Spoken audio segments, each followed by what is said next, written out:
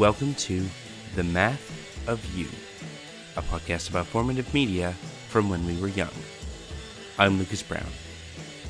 On this, our 83rd episode, I'll be talking to Emily Buza, co-host of Whelmed, a Young Justice Files podcast, about fanfic and, you guessed it, Young Justice.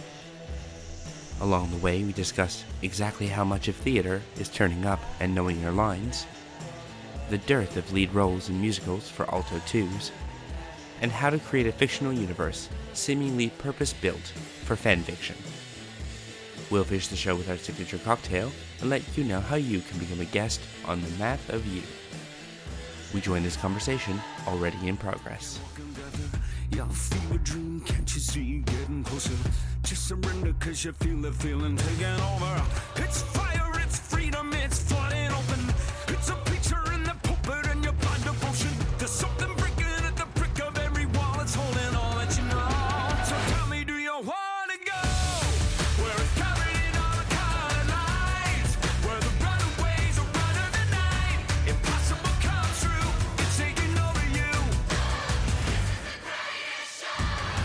Alright, Emily, so for those who may not know you, why don't you say who you are and what makes you a beautiful and unique snowflake? Well, I'm Emily. I'm Emily Buza. On the internet, I'm probably most well known for co-hosting Whelmed, the Young Justice Files with Rich Howard, where we talk about Young Justice, the DC Comics teenage superhero Cartoon Network show that ran for 2 seasons a while back. We're getting a 3rd season. We're very excited. And we've reviewed both seasons of the show. We've reviewed all of the tie-in comics by this point. We just finished recording those. I don't know if all of them have aired yet. We review the show. We talk about not only what we love about it as fans, but also what we can learn from it as creators, because we're just a bunch of nerds who like making stuff and being inspired by stuff. Yeah, and I've been listening to Whelmed for quite a long time. I think nearly back to the beginning. I think I jumped on episode 5 or 6, and I really, really enjoyed it. It wasn't just like an episode by episode recap podcast, that both Rich and the previous host and you all go into it on a really deep dive level. Yes. Rich usually from like an RPG standpoint, and yourself from a shipping and fanfic standpoint. And there's always a lot more depth than you would get from just, hey, we're going to watch this show and talk about what happens in every scene. It does help that Young Justice is an incredibly dense and layered show. Absolutely. And has so much depth to it that it warrants that kind of deep scrutiny. So when you're approaching the show, y'all have a pretty distinct way of separating it, where you've got your plot stuff, you've got your overarching kind of, this is how it ties into continuity, this is how it ties into, you know, what happened in the comics, and then you each have your own kind of corner with that. So how do you negotiate balancing the 2 different ways you approach the show and kind of what stays in and what's relevant? And I suppose it's a really big question, but kind of, what's your approach to doing Whelmed overall? So basically, just behind the scenes look. We have outlines for every episode, which helps immensely that we stay organized, and it's not quite a script, but it helps make sure that we actually know what we're saying going into everything. We don't just sit down and start ranting about whatever episode or comic we're talking about. But basically, we write out just a basic plot synopsis for the episode, whichever one of us decides to tackle which episode, because we hand them off depending on who's free. And then we would just write notes. Basically, we'd watch the episode and or read the comic, because we just finished those, and just each of us would take down notes of like what stood out to us and what mattered to us about this episode, whether or not it was like, I love this scene, or I love this character arc, or this moment, or this interesting concept that they're introducing here. And then for me, at least, I know that my notes are always just a very stream of consciousness thing in a Word doc. And then I go back and go, okay, what of this matters? Because some of it will just be like, this is a funny joke. And I'm like, I don't need to talk about that on the podcast, but I wanted to point it out in my notes. So then I go back and just pick what really matters. Yeah, cool. Part of the reason I ask is because I mentioned this when we were discussing this episode, because of some of the topics that's going to come up. I did a couple of episode-by-episode recap podcasts myself, both of which crashed after about 5 episodes, because I'm a very intense note taker, and like everything is handwritten, and I think I was taking 3 hours to recap a 22-minute episode of something because I was watching it so closely and writing everything down and reviewing it so densely. And combine that with my girlfriend being the other person on the show and having to watch it separately so that we didn't, taint each other's ideas, then get together and record. I just found the workload kind of immense. And that was on a fairly linear couple of shows. Yeah. In that it was Avatar: The Last Airbender and Keeping Up with the Kardashians. So not a lot of continuity in the second one. No. Surprisingly lots of research, though, especially because we were starting at the beginning. But I can imagine with something like Young Justice, it would kind of lend itself to that kind of structured approach, the way you've been doing it. And also part of it was both of us, both me and Rich, my co-host, who's fantastic, have very different approaches to the show on a lot of levels just because we're such different people, but both super enthusiastic about the show. But like he'll bring comic book history and his experience with RPGs and all of that. And then I'll show up and be like, Young Justice was my first introduction to superheroes, so I don't know any of that history, but let me tell you why this moment is super important for these two characters' relationship and things like that.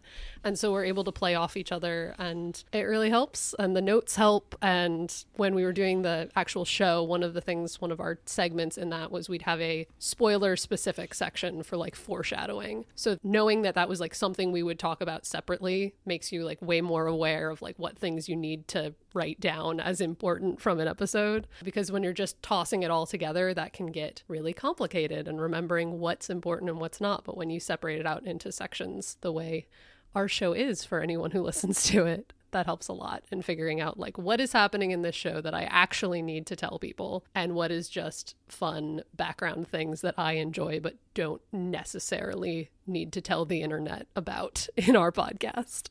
Yeah, and there's a special joy around when you'll get to the spoiler section and be like, I've been talking fairly normally, and then get to the spoiler section and you had the little sounder that leads you in, and then the first thing is one of you going, oh my god, this episode.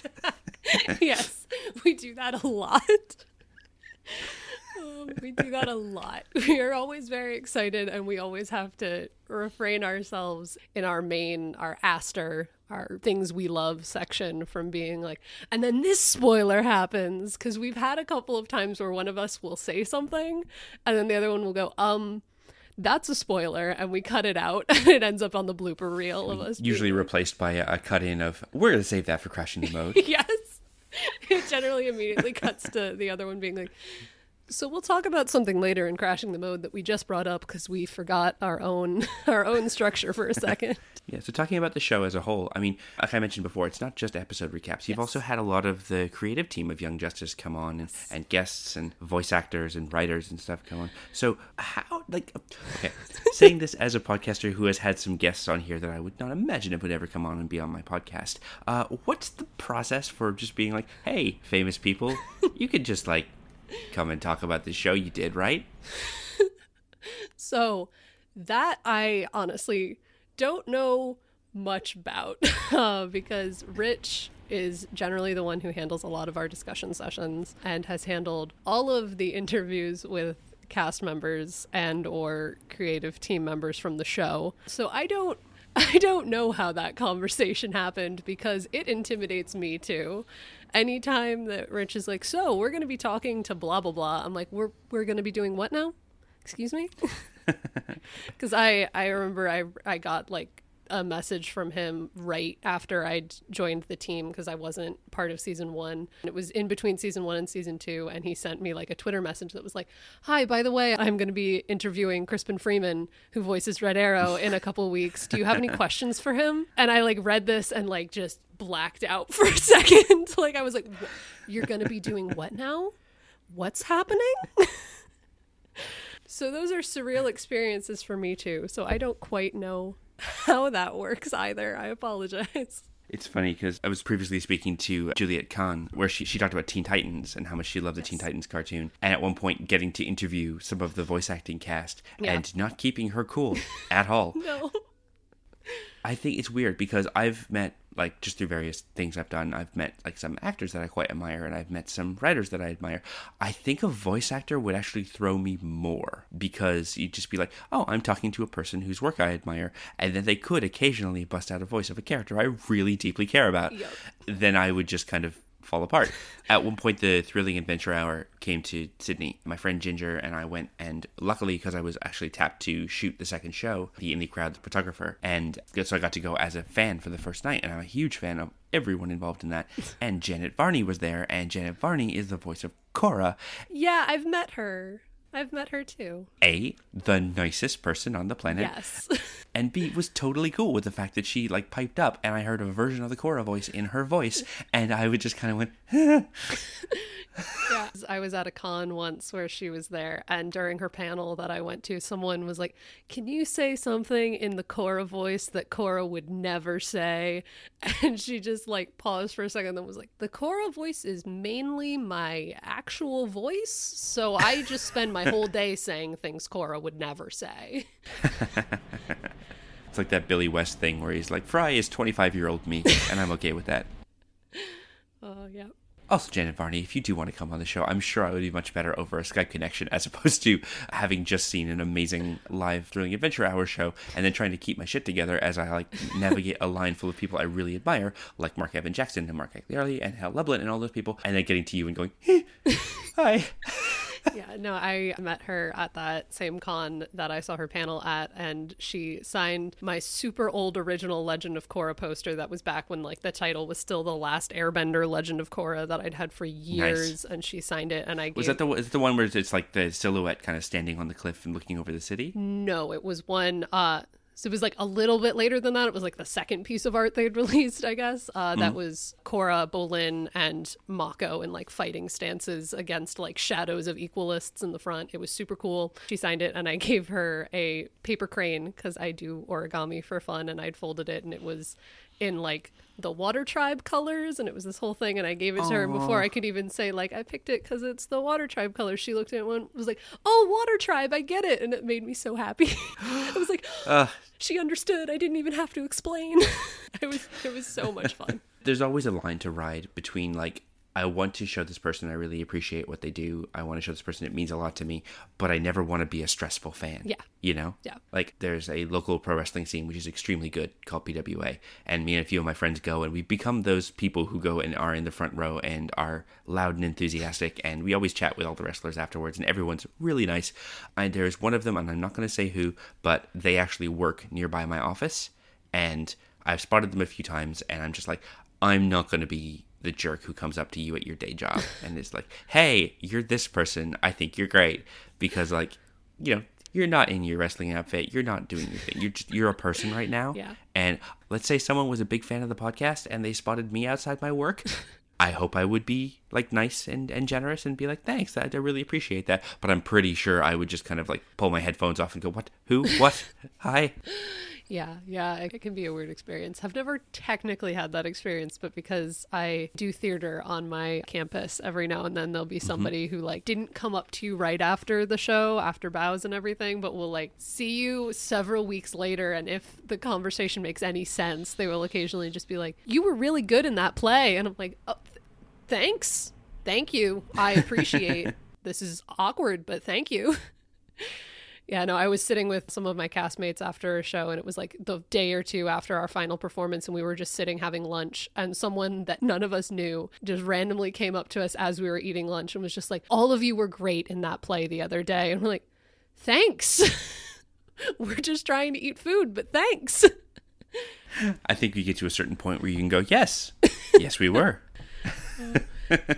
It's also awkward because occasionally you'll like overhear people talking about a show you were in. I've had that. And I was like, do I say anything? Do I not say anything? And I was like, I know one person in this conversation. I'll be like, hi, I was in that show you're talking about. Thanks for saying nice things. I'll leave you alone now. Oh, bye.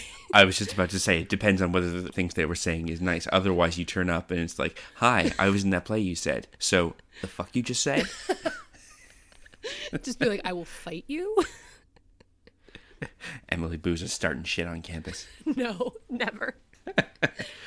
All right, then, well, let's start with the basics. Whereabouts did you grow up? I grew up in a relatively small town in Connecticut, the suburbs. Not super rural, even though there are kind of rural places in Connecticut. Not in any of the big cities, just kind of suburbs.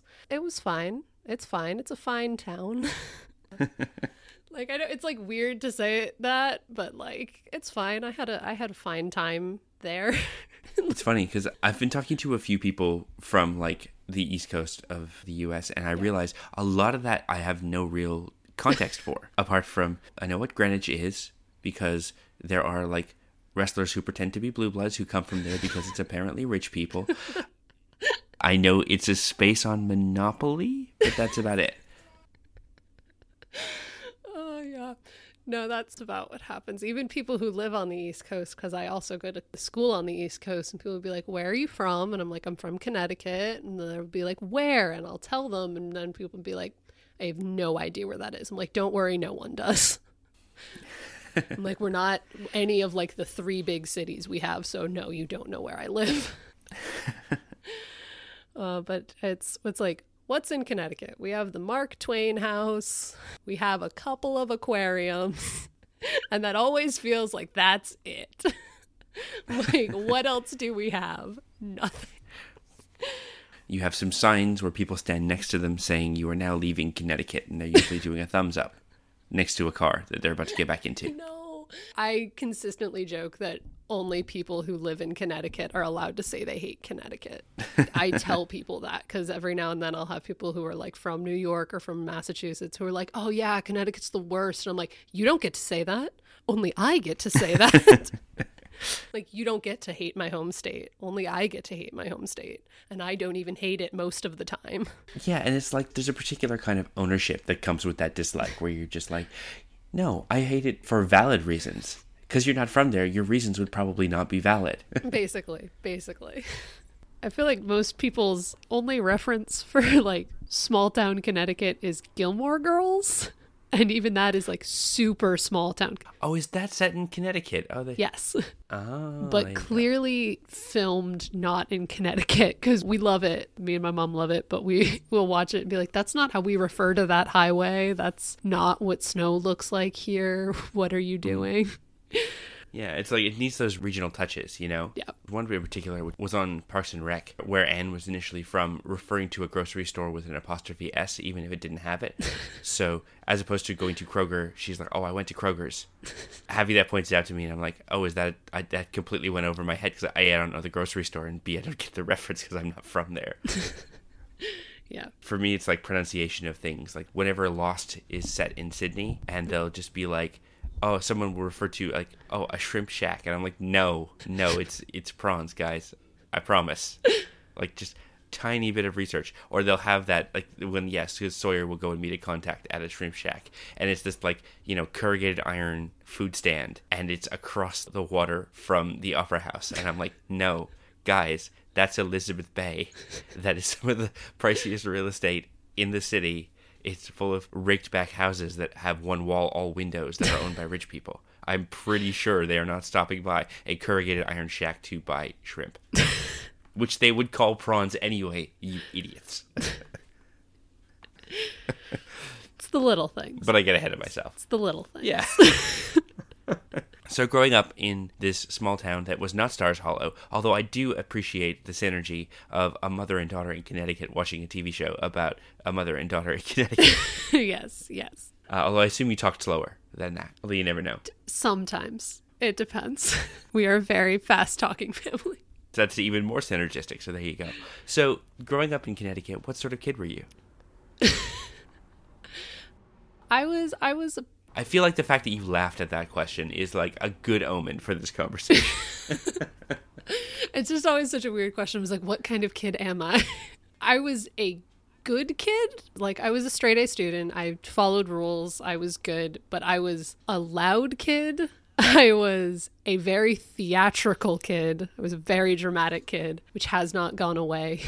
Because, yeah, you talked about doing theater at university. Yes. So were you one of those kids that were doing it from a young age? Yes. I was doing theater in some sort of structured way since kindergarten. And I was probably doing something equivalent to theater before that because I was a kid who played make-believe. I was a kid who liked to play pretend and tell stories and grew up with all of that. But I was in the school drama club from kindergarten through 8th grade at the same school because I went to a tiny red brick Catholic schoolhouse my entire childhood in one school. And I went from junior drama club to normal drama club through all of that and then did theater in high school. That was a good outlet when you are a kid who just wants to talk so much.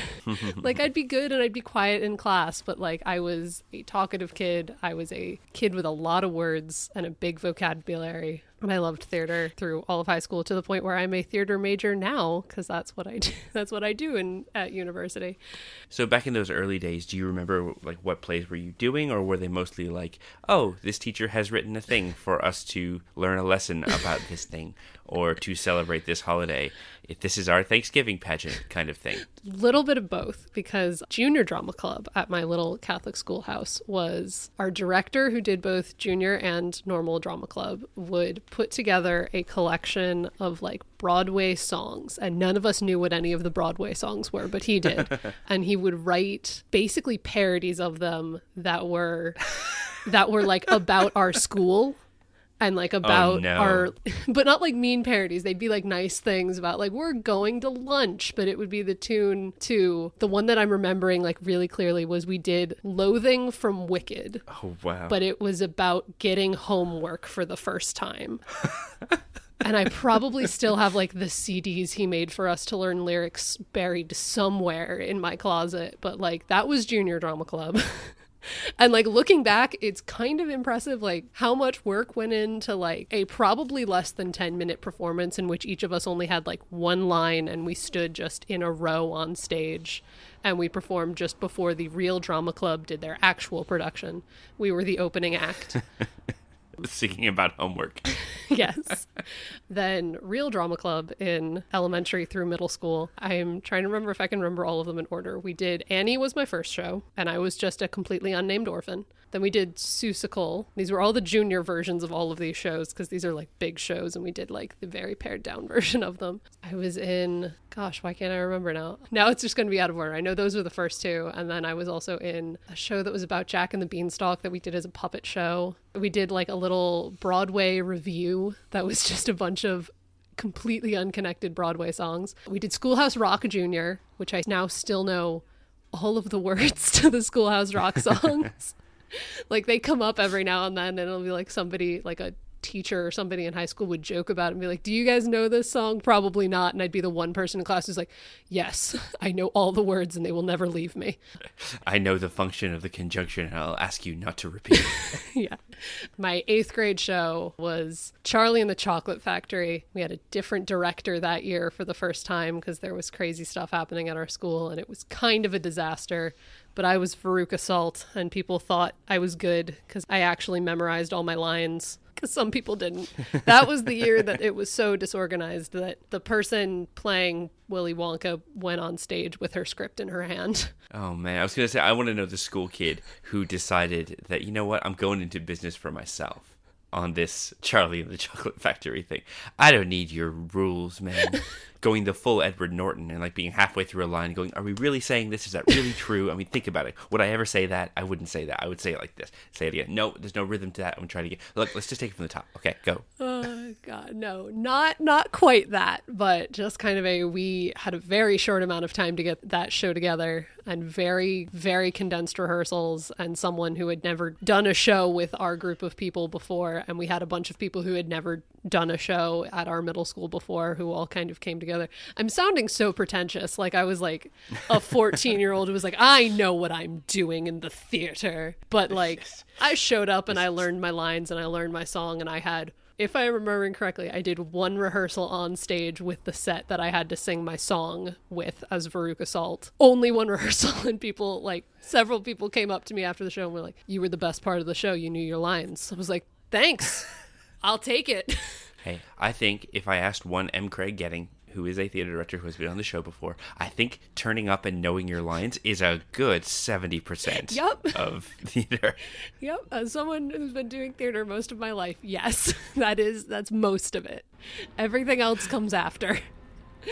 And it's funny you were talking about the parodies because I'm like, wow, that would never happen. And I went flashing back to my grade 4 school song, which was new lyrics about loving Dorset Elementary School set to Suicide is Painless from MASH. And they made us learn it like on a whim, like because, you know, lots of schools will have an old school song that everyone has to learn and it's always terrible. Yeah. But then this was clearly a new thing that they decided to do. And like, we need a school song. Who can write one? And then it's like, that's an incredibly inappropriate tune to put a school song to. Yeah.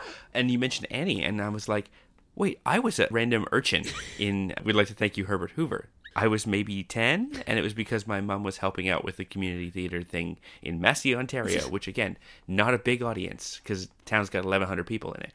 And so, yeah, I basically just got to hang around and would, like, you know, steal cans of Pepsi from the snack bar and wait for my time to rehearse the song. And I would just sing along with everyone. And my big line was, not only did we pay attention, we paid through the nose. And I could hit that line because I was 10. Yeah. But yeah, that was my theater experience until high school. Yes. And then I was about to say I did high school all through theater. That makes sense. Which is a telling statement. I did theater all through high school as well, and did a lot with that. And my reputation from middle school of only ever being in the ensemble for musicals continued because I'm an alto 2, and nobody writes leads for alto 2s in musicals at all, ever. You look at any musical, the lead female character is almost always going to be a soprano. And that's how it goes. But the high school meant that fall plays became a thing. Theater without music for the first time ever. And it's this revolutionary concept. Kind of when you go through middle school and all you have ever done on stage is musicals. That was incredible, and being able to do that, because that was something I could do, and it didn't matter that I had a low voice most of the time. There was probably always a role that I could figure out, which was how most of the theater that I do in college now is all straight plays, because that's what I'm able to excel at, and I can go in and be like, I can get a bigger role here than I would ever be able to do if I auditioned for the musical. Because in high school, my senior year of high school, I did Shakespeare, and I was the lead in a Shakespearean romantic comedy. And I'm like, if this was a musical, no one would ever let me play a romantic lead, because romantic leads are sopranos. And I am not. But in Shakespeare, I show up and I know the words, and I can say the words in a way that makes people understand the words, and that's all you need me to do. That's another hugely key thing I think a lot of people leave out of their preparation. Yes, you have to understand the words. And with Shakespeare, that's real important, especially in a comedy, because when you do a Shakespearean comedy and nobody laughs, you're doing it wrong. But we were a good cast for that, and we had people laughing, even though if you showed people the words, they'd be like, I have no idea what it means. Then you'd be on stage and like, oh, I get it. She's insulting somebody. That's funny. Oh, that guy's a piece of shit. I get it. We did As You Like It, which is, because of that experience, my favorite Shakespearean play. It's incredible. But I was playing Rosalind, who is the lead in that, and I had one thing that was a 2-page monologue that was just me insulting another person on stage. And before we'd go on stage every single night, I would like look at her, because we'd both be backstage right before walking on, and I'd just look at her and be like, I'm sorry. I'm sorry that the next 5 minutes are just going to be me yelling at you. It's like, hey, hold on, honey. The next 5 minutes are going to be rough. Yeah. Oh, but it was so much fun. I kind of love that. So that was what we did. That was just what theater is. And theater is best when everybody's chill enough that you can get on stage and insult somebody and then immediately come backstage and be like, you're my friend. Sorry about that. I'm going to try and phrase this delicately, as this segue may not ever have been attempted in the history of mankind. Okay. So talking about theater and doing drama and musicals and stuff. Yes. I want to know when fan fiction actually came into the picture.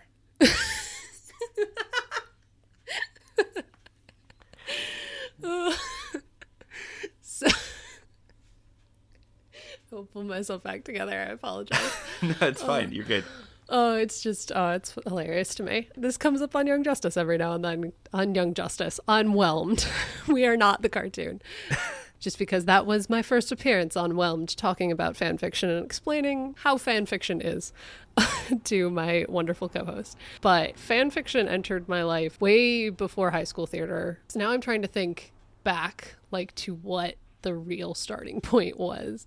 Because I first started writing and publishing fan fiction because of Young Justice around when I was like 13, 14. But I feel like I'd probably been reading fan fiction for like a few years before that. I don't quite know. My first like introduction to understanding like what internet fandom was Avatar: The Last Airbender, actually, when I was like, I don't know, like it was during the final season, and it was during the final week of episodes where they had a whole big event that was like Sozin's Comet Week. That was that summer. They were going to show the final episodes. It was the premiere of those. They were all right back to back a few nights in a row. It was an event. It was like the coolest thing. This had never happened before. Yeah, there were special bumpers on other cartoons to let you know that it was coming. It was a big deal. It was so cool. Like, I'm like just remembering it right now. I'm like, this was the coolest thing, and remains one of like the coolest television events of my life.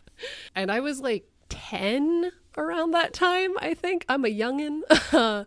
Like, that was my first time that I was like looking up, like trying to, because Avatar was not a show that I followed religiously as a kid. Like, I know some people followed Avatar religiously, but it was always the show that was like the cool show on Nickelodeon that like I didn't watch every week. I didn't know when it was on half the time, because this was the time before you could really figure that out very easily. But when that Sozin's Comet week happened, I remember like I was looking online and I was trying to understand like what I had missed in the series and get hyped up for episodes, and like started stumbling across like what shipping was and people making AMVs online. And I think fanfiction probably showed up somewhere in there at some point. But like Young Justice was what really started the like, this is a thing that is part of my life and a thing that I contribute to, and some people think I'm decent at in my 13-year-old writings. So I suppose this is a personal question, but when you wrote your first fanfic, were you writing a scene in between things? Were you adding an OC? Like, I don't know. You were a theatrical kid. Maybe you came fully stocked with your own set of characters to insert into this thing. So was it an Avatar one, or did it only start with Young Justice? It was Young Justice, and I won't tell anyone what the name of it is, because no one's allowed to go find it and connect it to me. The Meth of You is a circle of trust. No, you don't go and actually look up the thing, but we can happily talk about and explore the thing. Yes, just because I'm like, I don't want anyone finding that and being able to connect it back to me.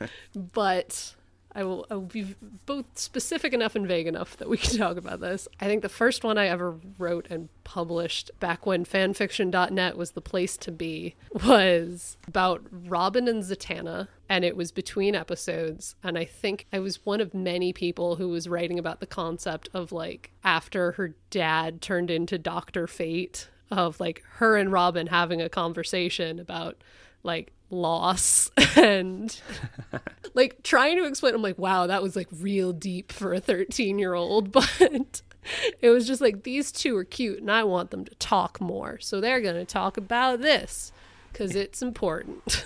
Because everyone in this universe has dead people. Yes. Very much so. Much like you or I might talk about the weather or the difficulties of recording over Google Hangouts, they can talk about how their parents are dead or turned evil or taken over by an ancient sorcerer through a helmet. Yes, but yeah, I wrote that. I never wrote an OC, which is always kind of like weird to think back on, the fact that like everyone I talk to when they're like, oh yeah, when I was 12 and writing fan fiction, I had all of these OCs, and I'm like, I never did that. I never wanted to do that. I was never like, I want to be part of this world. I was always like, I just want to write about these people being cute with each other because they're real cute, but they could be even cuter if they talked more. If the show gave them more time to be cute, and I have all the time in the world.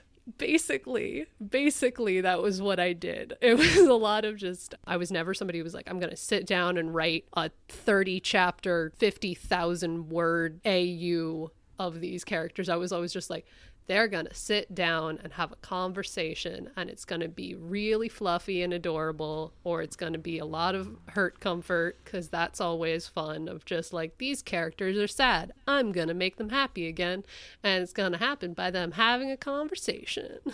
Because if you talk about your feelings get better. Yeah, true story. I have heard that as well. Yeah, but I wrote Chalant because they were adorable, and the show abandoned them in the second season, and that wasn't okay to me. Okay, for those people who aren't me and you might want to have to explain what Nosy and Chalant are. I apologize. Sorry, I'm so used to like, we have gotten to the point on Whelmed that like we assume people know what shipping terms are since I've explained them so much. But yes, Young Justice Chalant was the shipping name for Dick Grayson and Zatanna, because Young Justice decided to be fancy and we came up with special shipping names for a lot of the ships. Because mashing names together wasn't good enough. I wrote about them. I wrote quite a bit about Super Martian because they are my hang on. I just realized as you were saying that, it's because it's the piece of nonchalant. It's Chalant. Yes. Oh, God, that's so dumb. But it's great. It's because Robin's thing is making up fake words based on taking parts out of real words. And upon meeting Zatanna, he was like, I'm trying to be nonchalant. And she cuts him off to say, I don't care, be as chalant as you like. And it's like, OMG, they are soulmates. She thinks about words the same way he does. It's cute. I'm just, and in that moment, young Dick's face is like capital D : It's like, very much so. Very much so. He meets her at the beginning of that episode and is like, wow, this girl's really cute. And then she says that and he's just like, this girl is perfect.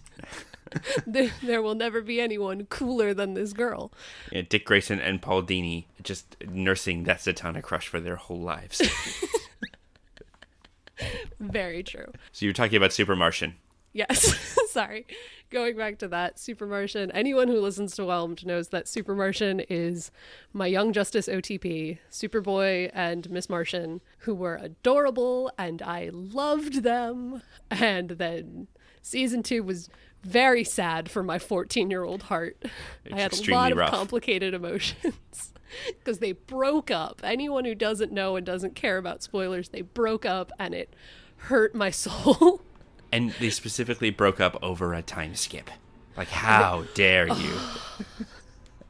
We've talked about it on Whelmed, but the time skip is a formative moment of my teenage years of tuning in one week and just being like, I can't wait to see what happens in the next episode of Young Justice. And they're like, hi, it's 5 years later. There was no hiatus for you to even come to terms with this being a possibility. 1 week, all of these characters were teenagers and happy. Now it's 5 years later. Half the team is gone. The other half is here. Half of them aren't talking to each other anymore and everything's different. And I'm just like, TV can do this? This is a possibility now? Oh, and by the way, everyone has different hair. It's like, ah! Also, Beast Boy is here. And Calder's evil. Everybody calling me out on my reaction to the pixie cut. But I'm not the only one. When Miss Martian showed up and she had short hair, I felt betrayed. It's like, what have you done? Things are different now, and I don't know how to cope because I was 14 and I didn't know how to cope. But I wrote about Super Martian to try to cope. The time skip phenomenon is something where comics do it a lot, frankly, because there's a lot of room for that in comics, especially if you're starting like a new limited series or, building off of or a new volume of something. And then DC had a big thing, which was called 1 year later. And maybe I'm in the minority. I hate time skips. I think time skips are lazy. I think time skips are basically their way of saying, look, I didn't want to write this, and I also don't want to write what's happening now, so I want to instantly create a mystery. Rather than saying, I want to organically take character from point A to point B, I am instead going to quickly show you character at point C, and then get to spend all my time talking about how character got to point B and then eventually to point C without having to write what they're doing right now. And thing is, that said, I actually really like the Young Justice time skip. I have had many years of not having new content and talking about season 2 to come to terms with the time skip and why it works and why it's important and why they did what they did. But there will always be some small part of me that feels vaguely betrayed. You never gave us a graduation episode. You never gave us a prom episode. You never gave us so many things, and those were the things I cared about on this show, and you took all of that away from me. Not only did you take all of that away, but you also gave us Lagan. My hatred of Lagan is well known on the internet. Well, sure, he's a jerk. He's not great. Because some people, when it comes up on the show, will be like, you only hate Lagan because he got in the way of Super Martian. I'm like, no, I also hate Lagan because he's a really toxic person. Yeah, he's kind of a garbage person. It's not just the Super Martian thing.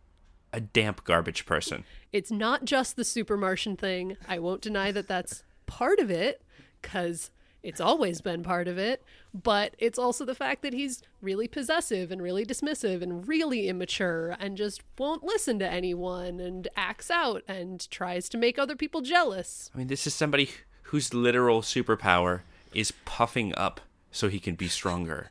And if that's not a metaphor for toxic masculinity, I don't know what is. Yup. Like, little me would have just been like, I don't like him because he got in the way of my ship. But, like, adult me is able to be like, he's also problematic. Let me explain in an essay. Because this is how we deal with our feelings. And, you know, just thinking about it from the fanfic viewpoint, which is kind of your wheelhouse. Super Martian, in that it is, you know, clone Superboy early in his life, and Miss Martian, who is telepathic and has come from another planet and has a secret, but is also has assimilated much better than he has. It's like built for fanfic. Like, oh my god. Yes. Okay, you have fish out of water. You have a situation where one, you know, more acclimatized fish out of water can teach another. You have telepathic conversations where one can just feel feelings openly. And you have someone who is new to things and so can just directly say what they're thinking because they don't have any subterfuge. Like, this is just built for fanfiction. It's so good. It's so good. Like, honestly, it fills my heart with so much joy. All of their interactions in season 1 are adorable and precious, and then fanfiction was like, okay, but we're just gonna do it more. And like, other things that made it incredible from the show are like, they both, because they are aliens with no Earth family, both live in the team lair in the cave, which just means you can write all of the awkward interactions of having to live with someone that you're not dating for half a season, because that's fun. Those were always fun. Everybody's just like, they just have to be in the same space. I can just write whatever I want. Nothing in the universe can stop me. Also, come to think of it, it gives them lots of space to be alone in this shared space where there's normally lots of people, because everyone else has homes to go back to and they don't. So it's, again, filling the hours of, oh, you know, everyone's gone home. It's not quite bedtime. What do we do? Late night conversations, movie nights, cuddles, all of the good things, all of the good fan fiction things. Discussions of midnight snacks. Yes. Yes. Like, I'm just having like waves and waves of flashbacks of like all of the Super Martian I read as like a teenager, as a very young teenager, and being like, it was all so cute. They were so adorable. They both didn't understand Earth and they figured things out together, and my heart. But yes, I wrote about them because they were my OTP. I also wrote about Cheshire and Roy, which was fun and interesting because they were such a different dynamic, because Cheshire and Red Arrow, hero-villain dynamics, always fun. Especially because he's grumpy, serious anti-hero. And all she does is flirt. And she is kind of fun, chaotic villain. She is the most chaotic neutral, and it's incredible, and she just shows up and flirts, and it's so much fun. And you get through it's good. I will always defend fan fiction as such good practice for learning how to write, and learning how to write well-written dialogue and well-written character dynamics and everything. Because this show had so many different ships, and I loved all of the canon ones, I could just go in and be like, I'm gonna go from writing these two aliens being cute to being like, how does one write villain flirting? Let me figure it out. I'm 14. I don't know anything about this, but I'm gonna figure it out for the internet. All of that was so much fun. And me and my friends, I had an incredible group of friends who are still my friends now, who we all watched Young Justice together and all loved it and would share fan fiction. And I was the one writer in our little group of 3 people who would just like come in days with like notebook paper written fan fiction and hand it to them and be like, I have brought you a story. I have crafted this for you. They were always so excited and so supportive about it. Like, we would spend recess as 8th graders who are like, we are not athletic and don't want to play. We are also in Catholic school uniforms, so there's very little physical activity we can do and feel comfortable doing right now. So we would just like sit on the bleachers on our like recess field and just read fan fiction, read like printed out fan fiction, because none of us had like smartphones. Binders. And this is just what we did, and it was so much fun. And Young Justice was such a part of like our friendship and our preteen experience. Like, going back to shipping and going back to Super Martian, when Terrors premiered, Terrors being the episode where Superboy and Miss Martian got together, and it was the first time that I'd watched a show where two characters got together like before the series finale. Like this was the first time this had happened in my life, and it was insane. This was like an event for me, and I watched that episode on repeat that entire weekend. It premiered on Friday night. I watched it multiple times a day, both Saturday and Sunday, I'm pretty sure. I was a bit obsessed that weekend, and then like came in that day, and one of my two friends who watched Young Justice hadn't seen it. She hadn't seen it on Friday. She had missed it Friday night. And like, this was before like on demand was really a thing that much. So there was no like super easy way to like find it if you'd missed it. We were 14. We had limited computer time and stuff like that. So we like came in, and recess that day was me and my other best friend just telling her everything that happened. Like, you need to know. Things went down. Superboy and Miss Martian are together now, and we're just gonna scream about it. Yeah, and also they had to go undercover and pretend to be someone else. And Yes. it was like, again, more fuel for a fanfiction. Yes. Telepathic flirting. Telepathic flirting. It's so good. I mean, anything where it's like, oh, we have to go undercover and pretend to have a relationship, in this case be brother and sister, but it's like, come on, this is a moonlighting episode. But also really good story stuff. Yep. That episode was so important to me. Like, that remains my favorite episode on a lot of levels. And like, now I can talk about it in more nuanced terms and be like, there's also some really great character development going on. And there's some really interesting explorations of like both of their mindsets in this situation. And there's some interesting things going with like how they play with their powers and all of this. But then there's like the emotional part of me is like, also they kiss at the end. It's so good, guys. Actually, I have a small digression about that episode. Yes. Is that Yes. it was in explaining, or rather kind of no-prizing, a concept from that episode where someone asked a question about it on Twitter, and in talking it out, I realized exactly how much planning went into Young Justice, and I was really impressed, which is where, okay, and sorry everyone, spoilers for like season 1 and 2 Young Justice, but you've had the time by now. But, so in this episode, Superboy and Miss Martian have to go undercover at Belle Reve Penitentiary to kind of work out what a plan is going, because there's been like, all the way back to episode 1, ice-themed villains, not icicle-themed villains. There's only one icicle-themed villain, and he's a jerk. So they have to go undercover as the Terror Twins and wear fake power inhibitors on their collars, which will, make them blend in with the others and be part of a prison break, and stuff happens and all that stuff. I think it was my friend Cecilia on Twitter was saying something to the effect of, having individual collars for a supervillain prison is really dumb, because you can have a collar short out and the rest of the network is still up, and that person is then just free and you don't have any checks on it. And she's like, why don't they just have some kind of like power dampening lamps like they have in Powers, where the whole area is a no power zone? And I thought about it, and I'm like, you're right, that is probably a better way of having a prison like that. And then like this great light dawned on me from above as I went, no, they couldn't do that, because then McGann would revert to her white Martian form, and we're not supposed to know about that yet. Yup.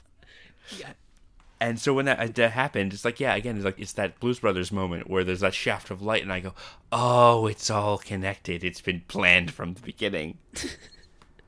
Yes. Everything about that, everything about their early relationship in season 1, and with the white Martian thing, finding out at the end of season 1 that he knew the entire time that she was a white Martian and he didn't care. My 14-year-old heart was full of so much love and was like, this is what real love is. Because he's new. He doesn't have preconceived notions. He doesn't care. He just doesn't care. But he supports her, and like, she cares, and he's never gonna force her to be anything that she doesn't choose to be. I have a lot of feelings about these aliens, guys. Oh, listeners, if you're not familiar with Young Justice, but you're familiar with a different show, remember that bit in Angel where Connor always saw Jasmine as the like horrific mag-filled monster face? Like that, but good and heartwarming and not terrible.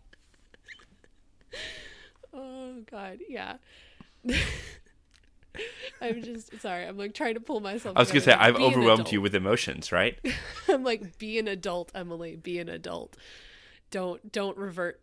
Hey, I stand by it. Being an adult is feeling things deeply. I was gonna say, I cry a hell of a lot more at movies now as a 36-year-old than I did when I was younger. Well, if people want to hear me rant more about Super Martian and why they're adorable and important, I have an entire episode of Whelmed that is part of my Super Sweethearts series, where I go into like what the narrative arc of Super Martian is and why it works and what we can learn from it as being writers, and also occasionally dip into just being like, also they're really cute guys, like. And it's true, they are cute. We can be both. We can be both. Two things can be true. Yes. So, coming off that, I'm going to do something I don't normally do on this show. Do you have any fanfic recommendations for listeners who want more Young Justice stuff? And I realize I've sprung this question on you with zero prep, so it's okay to say no. Like, no. Like, I feel so bad saying no, but I'm like, I'm blanking on anything. And it's also the weird thing of like, I don't want people to know what I read. That sounds so dumb. But it's just the awkwardness of feelings on Maine. It's like I have too many feelings. You guys don't need to know how deep those feelings go. Yeah, because of fandom, I haven't read any Young Justice in years. I haven't read a lot of Young Justice fan fiction in genuinely probably years. Like every now and then I'll be like, I'm gonna go revisit something, and now I can't even think of what any of those are. But it's like, because, you know, Young Justice ended over 5 years ago. Like, there isn't much new content, and I can't remember what I read when I was 14 or where it is anymore. Yeah, no, now I feel awful. I'm like, you've come up with a good question, and I have nothing. Well, that's fine. Well, look, if you do come up with something in the time between now and when this airs, feel free to shoot it through. But, I mean, we can also talk about the fact that while it has been 5 years, it's coming back. It's coming back. I'm very excited. And considering that y'all are the only Young Justice media that I consume apart from the show, I presume it's entirely your fault. It's not. It's very much not. Like I say we, but I'm like, no, I wasn't part of the show yet. I wasn't part of season 1. I gave into the show in season 2 by accident. But basically, Whelmed had only gotten like 2 or 3 episodes in, I think. Caleb and Rich were not very far into like having Whelmed be out in the world when the announcement happened that we were getting a season 3. They were excited, and I was excited. We didn't even know each other yet at that point when the announcement happened. We were all just very excited. So we didn't have any influence as far as we know on that, but we are still very excited and promoting everything and trying to figure out how in the world we're gonna try covering season 3, I mean, because we don't know. So if I hear you correctly, it's entirely your fault. It is your responsibility. By Rich starting the show and then you coming on in season 2, you have, in sort of a retroactive way, brought Young Justice back into the world. Cool, understood. Sure.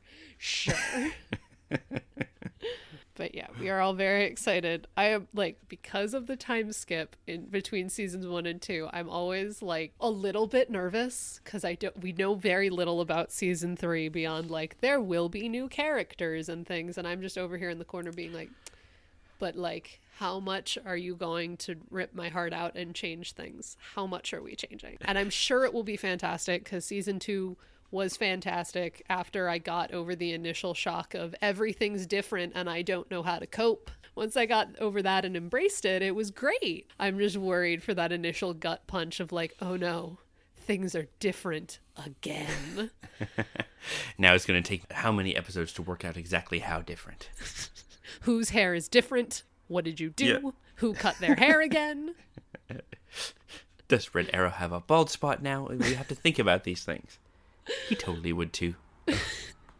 And then he would shave his head to try and hide it. I still love that we brought this up one time briefly on the show, but Greg Weisman, who is one of the creators of Young Justice for a very long time, still has, but doesn't answer things on it as much, a website that was Ask Greg, and people could submit questions about Young Justice and about Gargoyles and about all of his properties, and he would answer some of them if they were not spoiler questions and stuff like that. But a few people asked, I think, during season 2, like, what is Red Arrow doing now? Because after a little while in the show, Red Arrow just kind of disappeared for a bit and then came back at the very end to help with some season finale hero stuff. But Greg Weisman confirmed that Red Arrow was spending season 2 taking care of his daughter, and it was the cutest thing that like I'd ever heard. And he's like, people were like, is Red Arrow gonna rejoin the Justice League now that he's like back in the hero thing? And Greg Weisman was like, no, he's gonna take care of his daughter now that he has a daughter. And I'm like, I'll just go over here and cry because that's adorable. Oh my gosh! See, now I'm sitting here as a parent of an 11-month-old and going, hey, would you want to go back to superheroing? And I would just be like, no, I have to find a store that's open that sells the right kind of formula. I don't have time to save the world. Basically, I'm like, Cheshire's out there doing something and making some sort of money somehow, hopefully not killing people anymore. And Red Arrow's just a stay-at-home dad. And I'm like, I love this image. I can see Chester being just like the worst, but also the best mom. Literally, that's like what the show in season 2 basically tells us. It's like Cheshire is the best and also the worst because she's super protective and caring of her daughter, but will then also take her daughter into like an active ninja fight. I'm just like, I love this. I love everything about this. She is the mom at the PTA that will leave the kid in the car for the meeting, but if you criticize her about it, she will slash your tires. Yes! See, the fanfic just writes itself. Yes. Oh, Leon is having trouble paying attention in class. That's fine. She's got things on her mind. Who are you to judge her? All the domestic Red Arrow Cheshire fic. And on that note, I think we should start wrapping things up. So, Emily, if people wanted to find your stuff on the internet, not your Young Justice fanfiction, other stuff, where would they go? They can find me on Twitter at Emily of Arden, EMILY of ARDEN, where I post my stuff and post like when I do various freelance writing or guesting on other shows. That all gets shared there. And you can find Whelmed, our show, at crashingthemode.com or at the YJ Files on Twitter. You can generally find us there really easily. And listen to me there where I talk about the show and the comics and superheroes in love a lot. And feel free to approach Emily and tell her about how Young Justice Black Canary is the best Black Canary. She's a real good Black Canary. Good. I went as her for Halloween one year when the show was either still on or had just ended, and like no one knew who I was, but I did, and I felt powerful. Even topping Justice League Black Canary, who was pretty damn good. Also a good Black Canary. Yeah, the episode with the Roulette and the Underground Fight Club was on the other day. And the whole bit where it's like, oh, it's a brainwashed Wonder Woman. And what's the plan? Oh, we try not to die. We try really hard not to die. Yes. Some of my favorite episodes of Justice League Unlimited are her episodes because they're so much fun. Yeah. Just saying, big old call out. Anybody wants to come on and talk about Justice League and Justice League Unlimited? I'll give y'all 2 hours. We'll go hard. We will alienate our entire fan base. I don't care. Burn it down. Hit something hard. I don't want to limp away from this wreck. All right, Emily. So thank you so much for coming on. This has been great. Thank you for inviting me.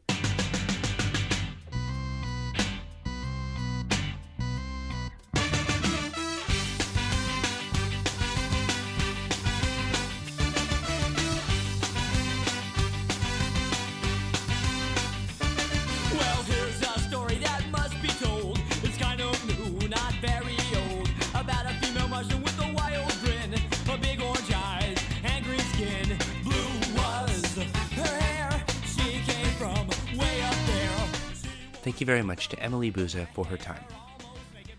In a first for the Math of You, when I asked Emily for signature cocktail ideas, she responded that she wasn't old enough to drink in the US, and I felt very old.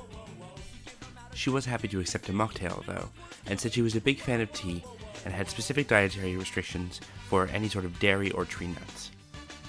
I think I could work with that. And so I present the Chalant. In a shaker without ice, combine 2 ounces of freshly brewed black tea, 3/4 of an ounce of lemon juice, 1/2 an ounce of grenadine syrup, 1/4 ounce of simple syrup, and 1 egg white. Shake vigorously for about 20 seconds. Then add ice and shake for a further 30.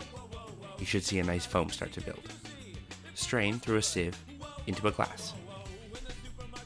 Add a straw and maybe a whimsical umbrella. While it might not get you plastered, a few sips of this, and it's hello, Megan. Enjoy!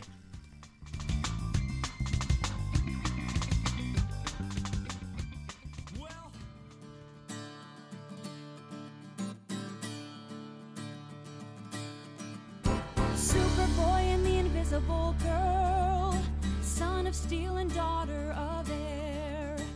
He's a hero, a lover, a prince. She's not there. Superboy and the Invisible Girl, everything a kid ought to be. He's immortal, forever alive. Then there's me. I wish I could fly. The Math of You is recorded in Leichhardt, New South Wales, Australia, and is written, hosted, and edited by yours truly, Lucas Brown. New episodes are released every Wednesday evening, and if you'd like to be a guest on the show, simply send an email to themathofyou@gmail.com and tell us what you'd like to talk about. You can follow the show on Twitter at themathofyou, and you can follow my wacky adventures at Lokified, Lokified, on Twitter and Instagram. If you have a few dollars kicking around and would like to directly support the show, you can go to patreon.com/Lokified and pledge as little as $1 a month. Or you can pledge as much as you want. You can pledge a whole bunch. That would impress me. Patrons get bonus cocktail recipes, physical mail, and I would just really appreciate it a lot. If you'd like to support non-monetarily, you can go to Apple Podcasts in the country of your choice and leave a 5-star rating. It helps people find the show. Or you can leave a review, and I'll even read it out. Won't that be nice? If you like the music I play on the show, there's a Spotify playlist for that. You can go to bit.ly/themathofyou with capitals at the beginning of each word to find a Spotify playlist with every song we've ever used, going all the way back to episode 1, including this song. This is Superboy and the Invisible Girl. It's from the soundtrack of the Broadway musical Next to Normal, and it was just a little too perfect to not use. I update the playlist every week, so make sure you subscribe to get that new music in your ears. Now, you might have heard Emily mention earlier that there were no real lead parts for Alto 2s. This bothered me, and so I took to Twitter. I asked a few of my musical theater friends if they knew of any lead roles for Alto 2s, and I'm happy to say I got a flood of responses. I'll link to the thread on the show's Twitter, but thank you very much to Libby Wood, Amelia Grace, and Peter Autobahn Bismarck. Amelia was even bringing up individual note ranges for performances, which I'm sure for someone who's more musical than me would be very helpful. So I've compiled them all into a Spotify playlist. Go to bit.ly/altoleads, ALTOLEADS, all in capitals, to find a list of all kinds of songs, all sung by altos. Maybe a few mezzo-sopranos snuck in there, but each to their own. Hope that gives you some inspiration, Emily. Next week, it's the return of Catherine Van Arendonk. And oh boy, we're going to talk about Quantum Leap. Join me, won't you?